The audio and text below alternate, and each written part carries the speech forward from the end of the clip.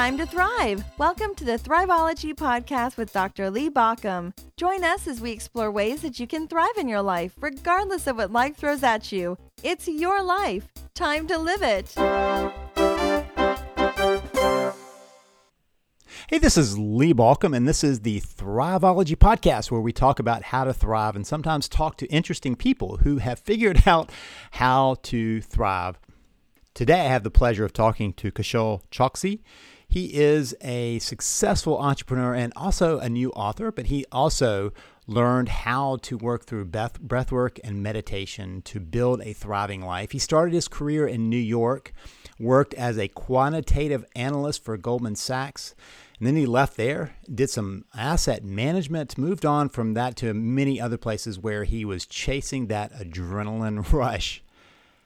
And then he had the event of 20 years ago of 9/11 that changed everything, turned everything on its head.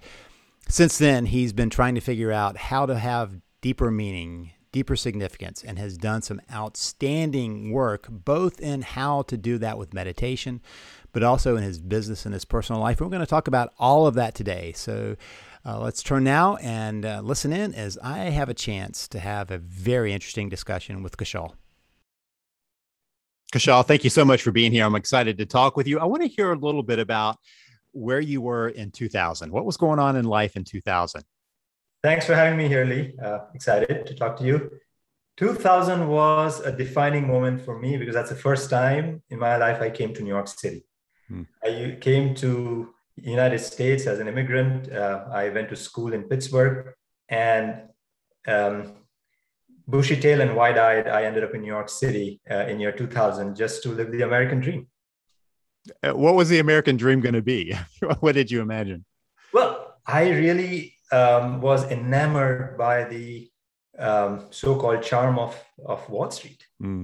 That brought me here, and I got a job working on a trading desk on Wall Street. So I guess my world was colored by what I had seen then, which was hyper successful people, perhaps a little stressed, but it was not showing on them. But it seemed like they were living the life, and I wanted to do just that. Yeah. So where did your office end up? I was in downtown Manhattan. I used to work at a building called 32 Old Slip. So it's right on the lower Manhattan by the South Street Seaport. Yeah. So that's 20 years ago. Let's fast forward to those 20 years ago. Let's talk about where you were September 2001. September 2001. It was an interesting morning because I was late to work that day. And as soon as I got off the train, which was in the bowels of the World Trade Center, I came up and I realized that I was late. I had to rush. I had a lot of thoughts in my head. And right around when the first plane hit the South Tower, I was very much in the World Trade Center building, right in the middle on the mezzanine floor, trying to get my way to the work. And it was part of my daily commute. I had a lot of memories with that building. The first 3 months of my career, I actually worked in the World Trade Centers. So I'd seen that building. I had a different kind of bonding with the heights of that building and the rest of the city, but I had never imagined a moment like that, which I would endure, that I saw on that day. I don't think anybody imagined it. I mean, I think if anybody was alive at that point, there may be some younger listeners that were not, but for those of us who were alive, lived through that from a distance, I remember that moment. I was in my therapy office, and I was in a building that another group was using, and I walked out between and realized this group was transfixed by something, and it was just as things had happened, for the first airplane. So I remember it, and I wasn't anywhere near there. So tell us a little bit about that. I mean, you're in the mezzanine, so you couldn't see it happen. What was the experience like inside? So it was like in 1 second, the whole world had changed. There was a point in time where Earth was spinning as normal. Everybody was going about their, the New York Minute. They're just, rushing to work with their coffee in one hand, newspaper in the other. It was just like a normal scene from every day. And there was a loud, deafening noise, very big noise, like a big bang. And suddenly in that moment, the world pivoted. No one knew what that was. But the sound was so loud that it silenced all the chatter in my mind for a split second. I was just like, what just happened? And suddenly it felt like that swath of commuters, the crowd was gripped in that fear of something, fear of the unknown, if you may. There's probably the fear of death, because suddenly someone shouted that there's a bomb that's gone off. Of course, no one knew what it was, but probably it was in the panic, someone just said, a bomb has gone off. And that was just enough to create a pandemonium, create like people running in all different directions, not knowing what to do. Someone was going back to work, someone was going up the stairs, someone was going out through the door. It was just very confusing. I still remember there was one, in the mad rush out of the door, there was one poor woman who slipped and fell on the ground. And usually men would just, give her a hand, give her some support to get back on the feet. They were almost trampling over her and stepping on her and going up. It was not the humanity or life I have ever seen in my entire 25 years before. And so it was a lot for my senses to perceive in that short 2 minutes of time. It's interesting. You talked about all the different things that people were doing, right? I mean, it was not like everybody went, oh, we've got to get out of here. You said somebody tried to go back to work, and yes. Other people were returning to whatever they were doing. And then there were some people who were panicking and running around, which is, I think, pretty typical for a fearful response. Everybody's trying to figure out, and some people it's just so out of the ordinary that time to go to work, whatever that was. Right. We'll just go on back to work. What was your response? I started walking towards the door. I was no different in that sense. I thought perhaps the safer place would be my work building. So I should just go there and hibernate. Maybe it would shield me from what's going around here. I had no idea what had really happened in that moment. So I went out the door. And I very distinctly remember there was a security person right at the main entrance, and who was requesting people, who was cajoling people to go back to your desks or stay inside. Wow. Go back and stay in the middle of the building, in the center of the building, because it was, if you looked out of the big glass doors, it was scary. It was like from the apocalypse movies. It was like splinters of glass and cement chips and insulation from the walls. It was like raining. It was a constant rain of all these things in a very scary gray haze. And so perhaps he was doing the right thing in that moment, out of care, asking people to go inside and stay in the building, in the center of the building, so that you don't get exposed to these elements. And in that moment, someone tapped me on my shoulder and said, no, you need to get out. Let's just go. This is not right. I listened to it and I just ran out. Wow. I mean, it's one of those things that I always think about, where anybody reacts to that. And so you have a person in authority who is kind of in charge saying, go back in, and somebody else saying, we need to leave, and you chose to leave. What was that? That voice was so strong. There was such conviction in that voice that I felt that voice had more authority than this person in the blue jacket was telling me. Mm-hmm. I do know, and I saw a few people turning back around. I can only imagine. I do know that they went back inside, but in that moment, in that fight or flight kind of impulse, I just chose to go out. And when I went out, it was, for a second, I felt, did I make the right choice? Because it was harrowing what I saw. I mean, there was, of course, the emergency responders were kind of making a file to go back into the building. Firefighters had already lined up to go in. All these media was already beginning to show up. But the worst thing that I experienced in that moment was to see people, jumping down from the higher floors to end it all willfully. And that's some impression that I still carry in my nervous system. Just to not see that, I wish I'd not come out. But yeah, it was I was frozen. I went out and I didn't know what had happened. And I looked up and there was a big gaping hole in the North Tower. And at that time it was evident that a plane had hit the building, but nobody knew why. I mean, when I used to work on the higher floors of World Trade Center, they would always see the planes going down on the glide path to LaGuardia, and we would think, oh, that's how they go. And I in that moment, I thought perhaps an aircraft made a wrong left turn, or what happened. I mean, I was just trying to process all that, even imagining what could have gone wrong in that moment for a plane to come and hit.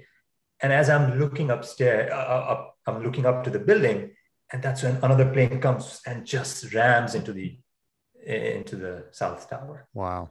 And, spitting out a huge fireball on the other side, which kind of started raining on us from where we were standing. And at that point, I knew there was something more than what was evident. There was some deliberate act of attack here, and that's when I just dashed. It's something that nobody could imagine at that point. And I think that's the thing. I know a lot of people, I've talked to a lot of people who postulate what they would have done, if had they been there, what would they have done?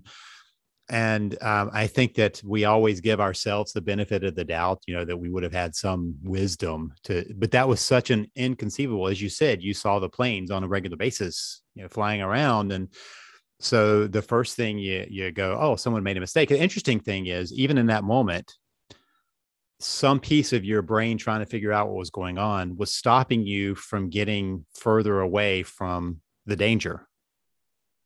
It was. I mean, as stupid as it may sound like, I almost thought and of course, this is 2001, right? There are no smartphones at that time. So I even thought what is this? Should I just film it for the posterity? What do I do? Should I go buy a camera and film it? It was I'd never seen something like that. And so mine was just completely in a state where it was ready to make irrational decisions in a spur of a moment. I don't think I was thinking straight in that moment. Unfortunately, I had forgotten my phone at work the prior day. So I just tried to borrow a phone from a stranger and try to call my family, who of course I couldn't reach because the phone network had just collapsed. It was just, I wasn't sure what I was doing in that moment. For a few moments, I went and just stood there staring at the black fumes coming up and just imagining what was going on in that moment. And even though there was, nobody really knew who was responsible for this, how did this happen? There was nobody to talk to. There was no TV, no access to the television or anything in that moment. So it was just guesswork. Yeah. I've not been in anything at that level, but I've been at several critical incidents in my life. And I've always watched it, there's in our fear response, fight, flight, freeze. And in that moment, you watch somebody run towards whatever caused it. You watch somebody run away from it, and you watch another group who are just not sure what to do. And they stare and try to, kind of figure it out. And it strikes me that you've described all three of those happening. And some of those for you, do I run back in? Do I run away? Do I try to figure this out? All three of those can happen, to people simultaneously almost. And that leaves a lasting impression for you. I mean, just thinking about those images. So after that, I'm sure the next bit of time was just a haze for you. How did you make sense of what had happened and where you had been and how close you had been? Yeah. And at that point in time, right after that, I just had dashed towards the East River, towards where I used to work. And, at that point, I knew I had to just get out. There was a strong voice from within that was just telling me that I just needed to get off the island. I don't know why I thought that. And so it was interesting. There was a ferry, a commuter ferry that was pulling out of Pier 11. There's a little slip there. And I just ran towards it as I saw it. And as I was running towards it, the North Tower started crumbling down. It started collapsing. So it was that you probably have seen in some footage where it's like the cloud of dust and smoke just coming and enveloping everything that's coming in its way, just kind of gobbling everything, just moving like that. So it was like that moment where I see this cloud of dust and smoke is coming towards me and I'm running away from it. And I just jumped on that ferry, that little commuter boat that was pulling out. And,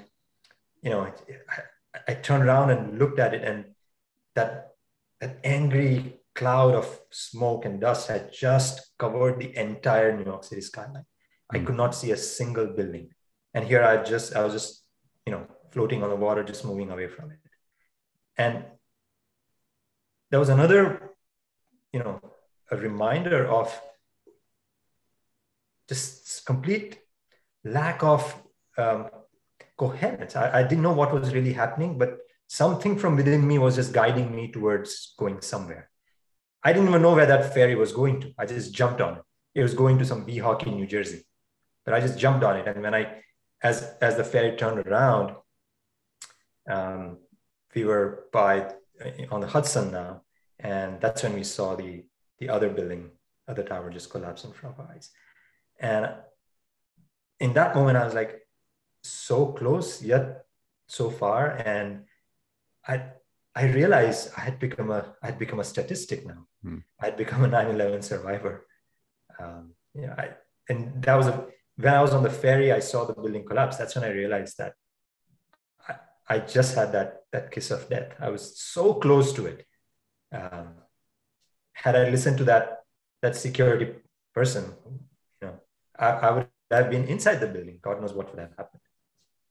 I mean, just multiple places. If you'd listened to that person, if you had stood there and tried to figure it out any longer, or tried to find another phone to take footage, or anything could have delayed you if you had not gone in the right direction. So many things and that's the thing that I think we underestimate, are those split-second decisions that made the difference for people of which side of the statistics they made it to. Absolutely. So you get away. You're now in New Jersey, and I'm sure trying to make your way back to family. How did you process all of that, or did you process it at that time? I had no idea what I was doing. I was just moving, like just my body was navigating, but my mind was not there. It was, all the modes of transport had, of course, come to a standstill. So I just had to walk a long way to get to my family. But when I got to home, got to my apartment, I saw my roommate who had his own version of 9/11 from across the river in Jersey City. And in that moment, I realized that this was one event where everyone had their own 9/11. You probably in that moment had something from the family office where you were stuck and you saw this. My roommate had from his office when he saw the plane. Somebody was stuck somewhere. Everybody had their own 9/11 that had happened to them.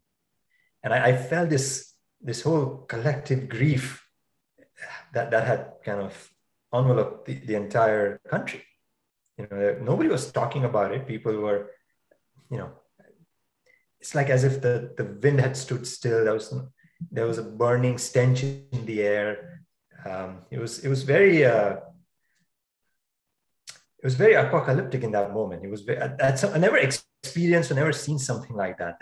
That how the air looked, how the light was in that moment. So I was just dazed. I finally connected with my family, and told them I was okay, but I couldn't even hold a conversation. I just wanted to be. I was like, okay, I'm good. Bye.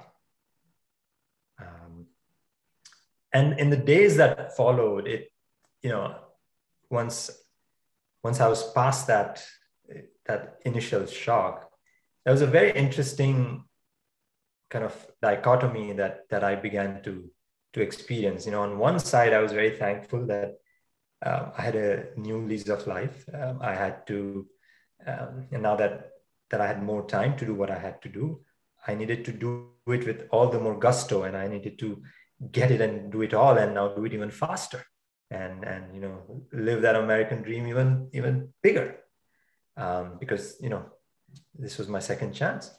But while I was on one side, I was planning towards it. On the other side, there was this thought from the back of my mind, which was constantly nagging, saying, "But then, what's the point of this? Is this what you're really here to do? And what if something like this were to happen again, and you're not so lucky the next time? If the curtains are drawn again halfway, why are you just running after all these things? What's the point?" So it's a very interesting kind of conflict that was raging in my mind. On one side, wanting to do certain things, on the other side, thinking, "But what's the point?" So you have a second chance. I call it, from my own experience of having had a health crisis, I call it my bonus time, right? I mean, so you have this bonus time, second chance, whatever you want to refer to it. But there's this place where you're holding the old self. I have this second chance to do my old self. And then there is this emerging new self saying, "Yeah, but what does it matter?" And so some people would go stubbornly towards the old self again. This just means I need to be more successful and start more companies and, whatever else. And then that other voice is calling usually for something deeper, something more meaningful. How did you deal with those two battling selves? Truth be told, I did not know how to deal with it. I really struggled. There was a part of me that wanted to really go after things, and then the other part of me was just not interested. I was not lazy. I was not depressed. I was just disinterested. There was a feeling of, what's the point? And that created a void in me, right? Like that hole in the soul type of thing. That it kept me thinking that there had to be more to life than what meets the eye. It prompted me to think that what I'd been doing all my life was a result of some conditioning. What I was doing, what I was behaving, the way I was carrying myself, the way I was chasing things, the way I was running after A or B, was because the world expected me to do that. It wasn't that I was really passionate about it, but I just knew that was the thing to do. Because if I did that, and if I did that successfully, I would be rewarded in the eyes of the world. So, Kushal, if I could push just a little bit, when you say the world, it wasn't, you took that, I mean, the world, as far as I can tell, the world doesn't care about an individual. If I'm not saying something and I'm not doing something, nobody notices it. They don't notice my absence. So that the world ends up often being ourselves or our family or our friends, or, it's a smaller group that we have internalized. A world in a much narrower sense. The world in sense of my circle, my immediate circle, or the people I work with. I used to work in such an alpha culture where aggression was rewarded. Success was rewarded based on how fast and furious you were. At some point of time, I did not connect with it, but I did not know any better. And I thought, no, this was it. If you are here, if you're working on Wall Street, you have to be part of this. You have to you have to subscribe to it, otherwise you're left behind. So in that moment, perhaps was the first time I began asking those questions. Is that really what I'm here to do? Is this really what I want? Is that really, do all these things really connect with me? Mind you, I didn't have an answer to that. It was just these questions that kept coming. My guess is, just because the whole world went into a pause mode, especially the financial world was on pause for that time, you had at least a little bit of time to ask the question, am I going to go back to doing what I was doing?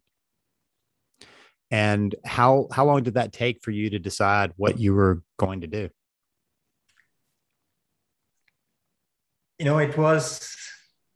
I kept asking that question, but I did not have an answer to that. I did not find an answer to that. All the signs kept pointing me that, oh yeah, I need to go back and do that. But then there was something that says, no, this way. And so to get rid of that feeling, I began distracting myself. Because it was a very uncomfortable feeling. When something is like, there's a little thing in your eye and you can't get it out of your eye. You can't even look at anything. You can't enjoy a beautiful sunset. It was that kind of feeling that, at one level, I was progressing so well in my career. I had everything I wanted. I was really enjoying my job. But there was something within me that was thinking, but then what's the point, right? Mm-hmm. So to get rid of that feeling, I did what I knew what to do, which was in that moment, distract myself. And how did I distract myself? I tried doing crazy things. I took up traveling. I took up traveling to the most remote corners of the world, totally off the beaten track, going to the Amazon forest or going to the Andes mountains in Patagonia, taking on really challenging hikes and mountain climbs. And I thought that would fulfill me. I thought that would answer my, that in there, I would somehow find myself and have an answer and come back with it. But it didn't last. Every time I go, I enjoy it. But then when I come back, that nagging feeling kind of rises again. I even quit my job. I thought, this was not what I wanted to do. I should, this 9 to 5 is probably very stereotypical. So I should join a startup and experience some thrill on the professional front. So to just do that, I left my very promising career and joined a startup. And, I kind of tried everything, but at the end, I kept coming back to that same feeling. Once that the newness of that thrill would end, once that charm would end, I would come back again to that same void and keep asking myself, no, this was not it. What's next? I just kind of wonder if there is some connection between having been through, there is no way to have not been overwhelmed with adrenaline on 9/11. And then the way you try to find your way back was to chase adrenaline. Yes. It's that typical fallacy of shifting your mindset. And how do you do it? And the easiest solution that people use, or that was known to me, was some sort of external stimulus, some sort of thrill that could shift my mind from the ordinary, shift my mind from what was stuck. It's very easy to say, change your mindset, move to something else, move to something more fulfilling. But how do you really do it? Mm-hmm. How do you tell your mind to stop thinking about something, stop doing one thing, and move to the other? It's a very frontal cortex activity, right? It's a very effort activity. It requires a lot of effort. And one thing is the mind doesn't work with effort. And if you tell your mind to say, hey, close your eyes and don't think about it, yeah, that's exactly what's going to pop up in your mind. Don't think of that pink elephant. There it is. Yeah. And the only thing that pops up is, what? Yeah. It occurs to me that, as tragic as 9/11 that day was, there was probably also a piece of you that never felt more alive, having barely made. It makes you aware of having survived and being alive and all of that bound up. sounds like you were chasing feeling alive. Yeah. I think, Lee, you brought a very interesting point. And I see that whole aspect of me come about in a different way. And I see it with many others after pandemic. Mm-hmm. You know, a pandemic to me brought back the same feelings, although in a somewhat muted form, in a different way, different texture, that I felt after 9/11. That people began questioning the status quo, right? People began questioning what am I really doing here? And people changed their homes, people moved geographical locations, people changed jobs, you know, started families, moved out of relationships. All that happened. And to me, it had a very similar undertone or very similar undercurrent to what I had experienced right after 9/11. So whether it's being alive or seeking a change to get rid of that discomfortable or uncomfortable feeling that you have in your head, I think it's the same human pattern. It's the same behavior that pushes us there in that direction. Yeah. In fact, I think that I've said for a while, you know, what happened after the 1918 pandemic was the Roaring '20s. And that, to me, that is people going, oh my gosh, I'm alive, but trying to feel alive, you know, trying to find some semblance that there's something else, and many times chasing the something else that's not particularly fulfilling. You know, you keep trying to find it, and for the moment it felt good, but long term it doesn't. And so you were on that journey. You realized that the trips weren't doing it, the experiences weren't doing it, the startup wasn't doing it. I know the startup you sold, I mean, you exited that. So that sounds like there was at least either a built-in method of getting out or intentional. But how did you follow that up? I mean, you can't keep doing that. You can't keep doing the adrenaline jump. So what did you do instead? You're so right. You can't. It's very, very exhausting. And to get, you know, and it's like a self-perpetuating. The more it doesn't work, the stronger you go at it. That's an addiction. It's an addiction. Yeah. It's no different than an addiction. Totally. But what helped me break that vicious cycle is a one chance encounter in New York City with a spiritual teacher who was traveling from India, who was teaching breathwork and meditation. I was very reluctant. I was not interested at all to subscribe to any kind of, this alternate ways of coping with things. And mind you, this is early 2000, right? There were no apps talking about meditation. There are no influencers, or there are no people really spreading the awareness about breathwork and meditation. And, you know, it was considered for people who are out there. You know, it was not something that it was really well embraced in that point. And I'm like, you know, in my limited awareness, I thought meditation and breathwork and all those things were anti-ambition. It can slow you down. It can make you disinterested in life and wasting that time, right? Wasting your time with your eyes closed and breathing. What's that about? What's that about? And I was like, okay, a pursuit for when I retire, not for now. Of course, looking back, you know, I was absolutely, wrong. But what did I know at that time? And so I resisted it, but this friend of mine kind of pushed me into it forcefully. And when I experienced that breath work, I learned this breath work technique called sky breath. And when I experienced it for the first time, I distinctly remember my peak experience right after that was the first time in so many years I'd experienced a state of mind without thoughts. For the first time ever, for extended period of 20-25 minutes, there was a very settled state of mind.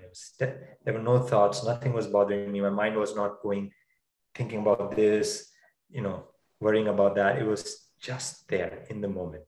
And before that, I'd read a lot about to shift your mindset, you need to be in the present moment. You need to, be in the moment. The past is a dream. The future is not here. What you have is the moment. But how do you do that? I struggled to be in the moment all this time.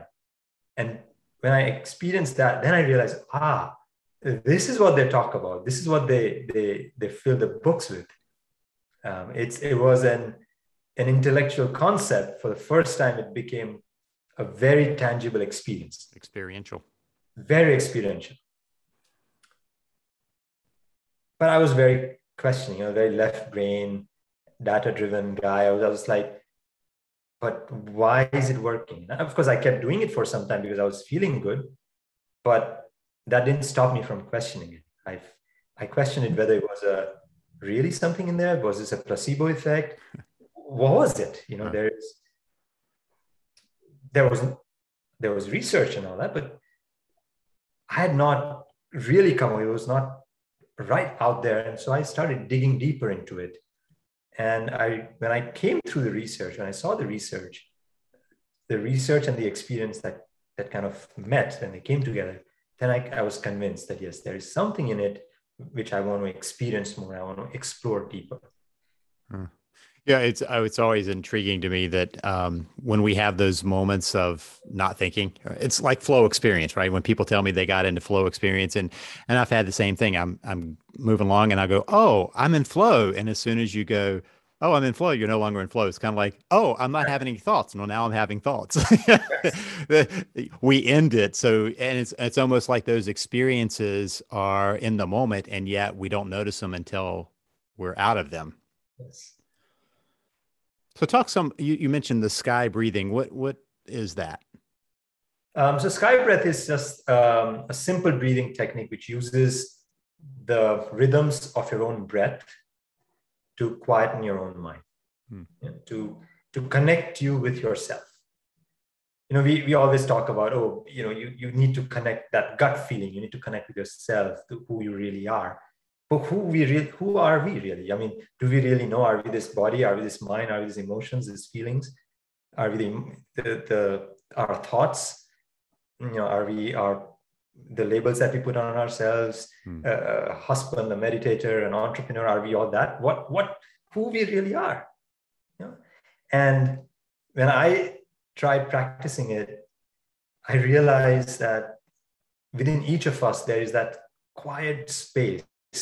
That space from which the creativity springs, the space from which it's a source of being joyful. It's a source of peace and absolute calm. And this practice, this technique helped me connect to that source.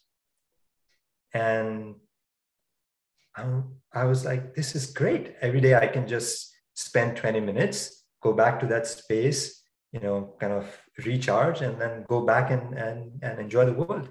So it was a very complementary to what I wanted to do. And what I really liked about it is it didn't require me to, it didn't require me to give up anything. It didn't require me to say, oh, because you're doing this, you cannot do that. And it was that, what now I know is a very ancient wisdom, but it's kind of packaged in very contemporary lifestyle, the current world. And so I was like, this is it. And I kept practicing it as I went along. It's interesting how much I know that James Nestor has talked about your book and had him as a guest on the podcast. Breathing is such a fundamental thing that I don't think people realize how transformational it can be. I was talking with a client and I was trying to get him to do some easy breath work stuff, just belly breathing and calming breaths. And he just kept discounting it. And I said, what do you have to lose? You got to breathe anyway. Why don't you just, change it a little bit? And there's so many different techniques that bring us into that place where breathing can be transformational.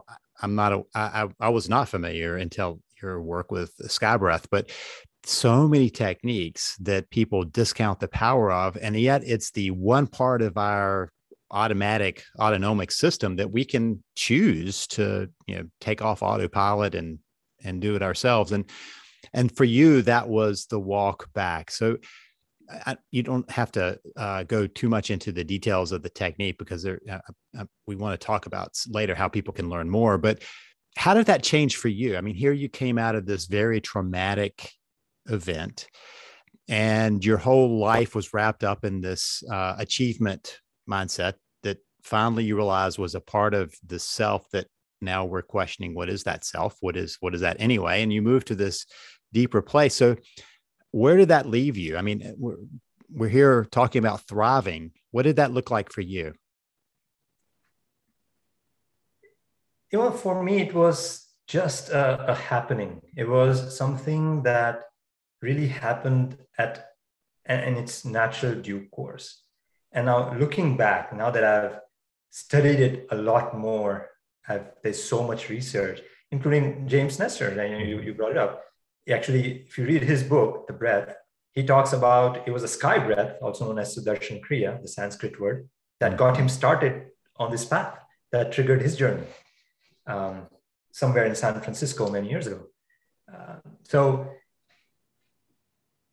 what I realized when I look back and when the research kind of corroborated with it is, first thing that the sky breath does, within just 2 weeks of its practice, it reduces the production of that serum cortisol, the stress hormone or the grief hormone, by almost 56% in our bodies.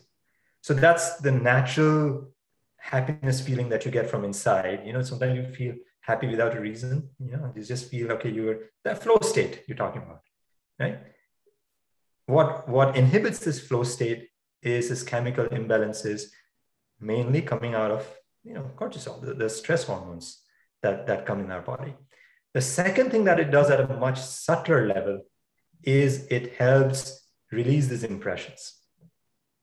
It's like every life experience that we go through leaves an impression. For me, as I was talking about that image of people jumping down, holding hands and jumping down from the 80th floor had left such a deep impression in me that I could wake up from my sleep and see that, that would wake me up in the night.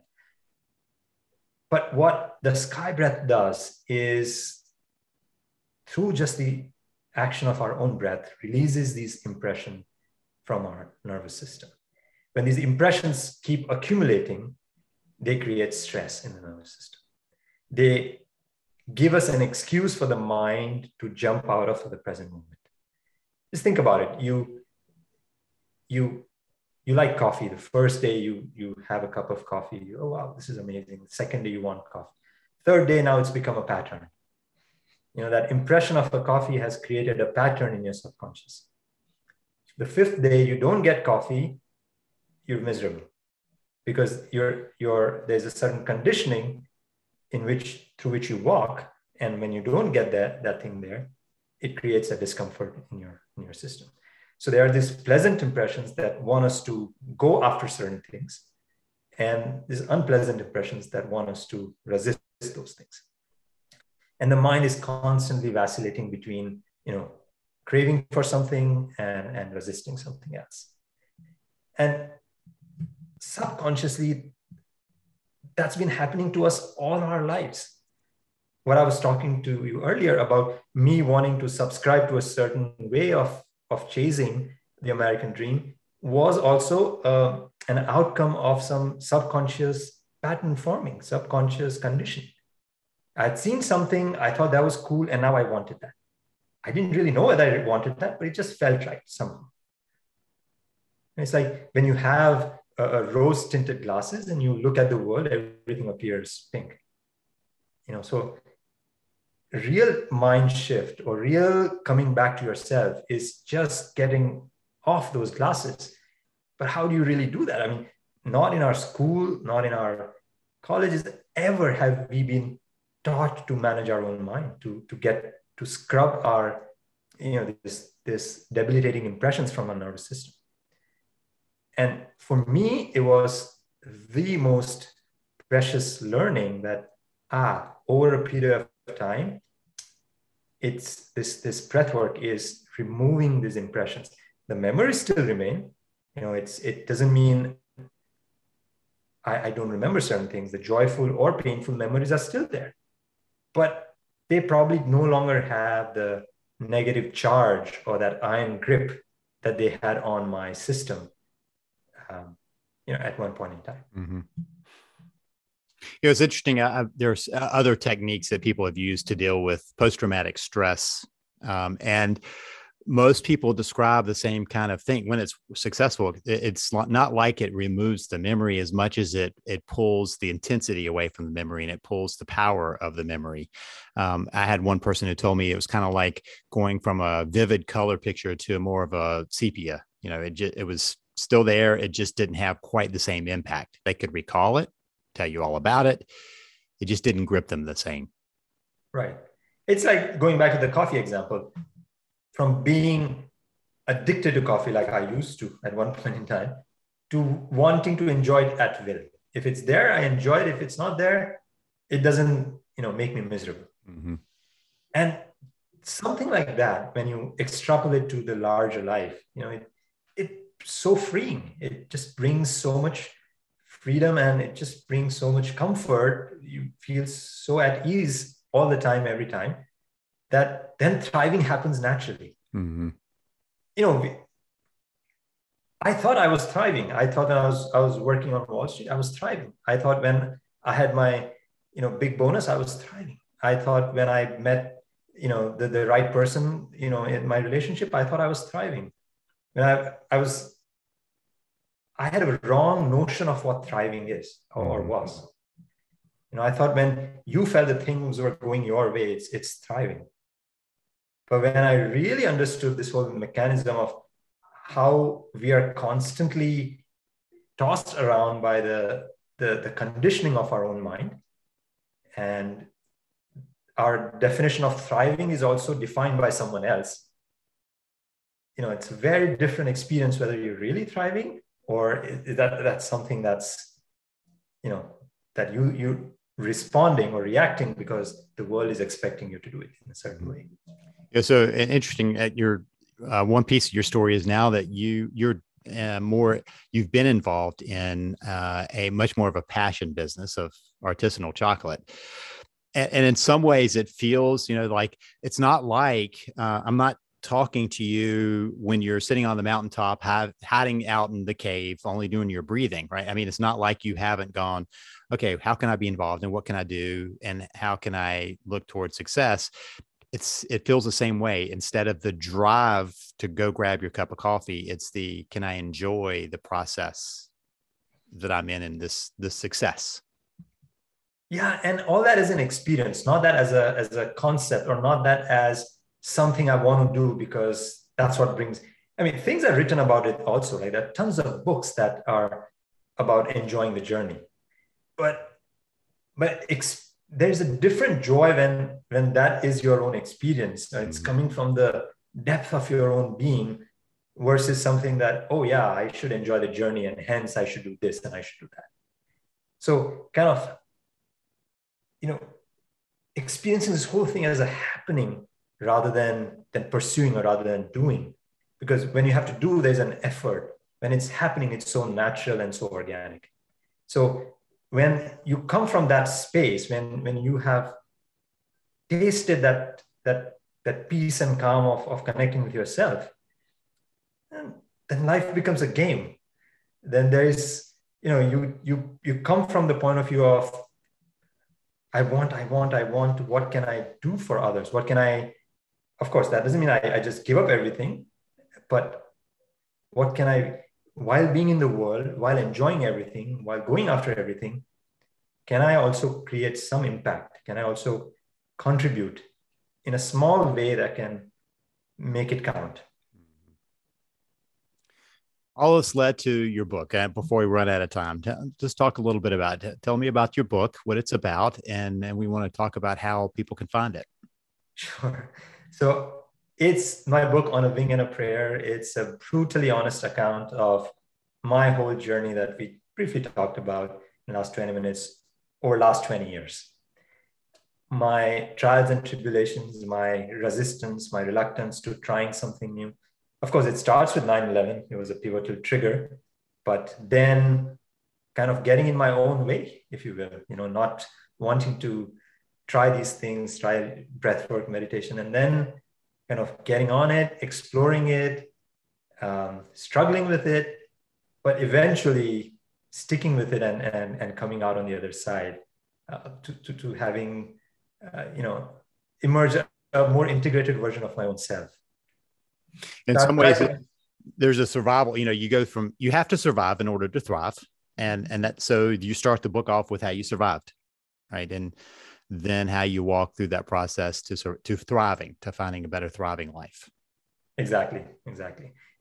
Yes, you could say it's my journey of understanding what thriving really means. Mm-hmm. Yeah. So you kind of toss that title out because it's your book. So, the title is easy to roll off your tongue, but just for me to be clear, it's On a Wing and a Prayer. For anybody who's listening, On a Wing and a Prayer is the name of the book. It's right now it's up for pre-order. And so I've already pre-ordered it, and I recommended others do the same. So how can people find that book? What's the best place to link up with that? There's a link to the book on my website, my first name, last name, kushalchoksi.com. You can pre-order it from Amazon or Barnes & Nobles directly also. But if you want to read a little more about what the book is, there's some information about it on my website. That's great. I'll put the links in the show notes so people can take a look at it and learn more.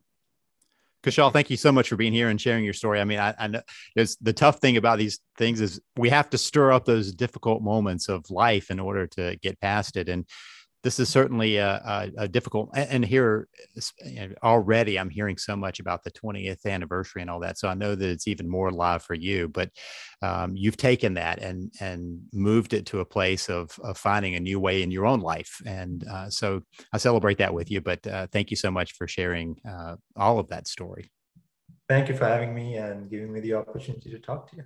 And again, kushalchoksi.com, and I'll have the links for that in the show notes. So please check that out and look for a book on thriving. Thanks for being here.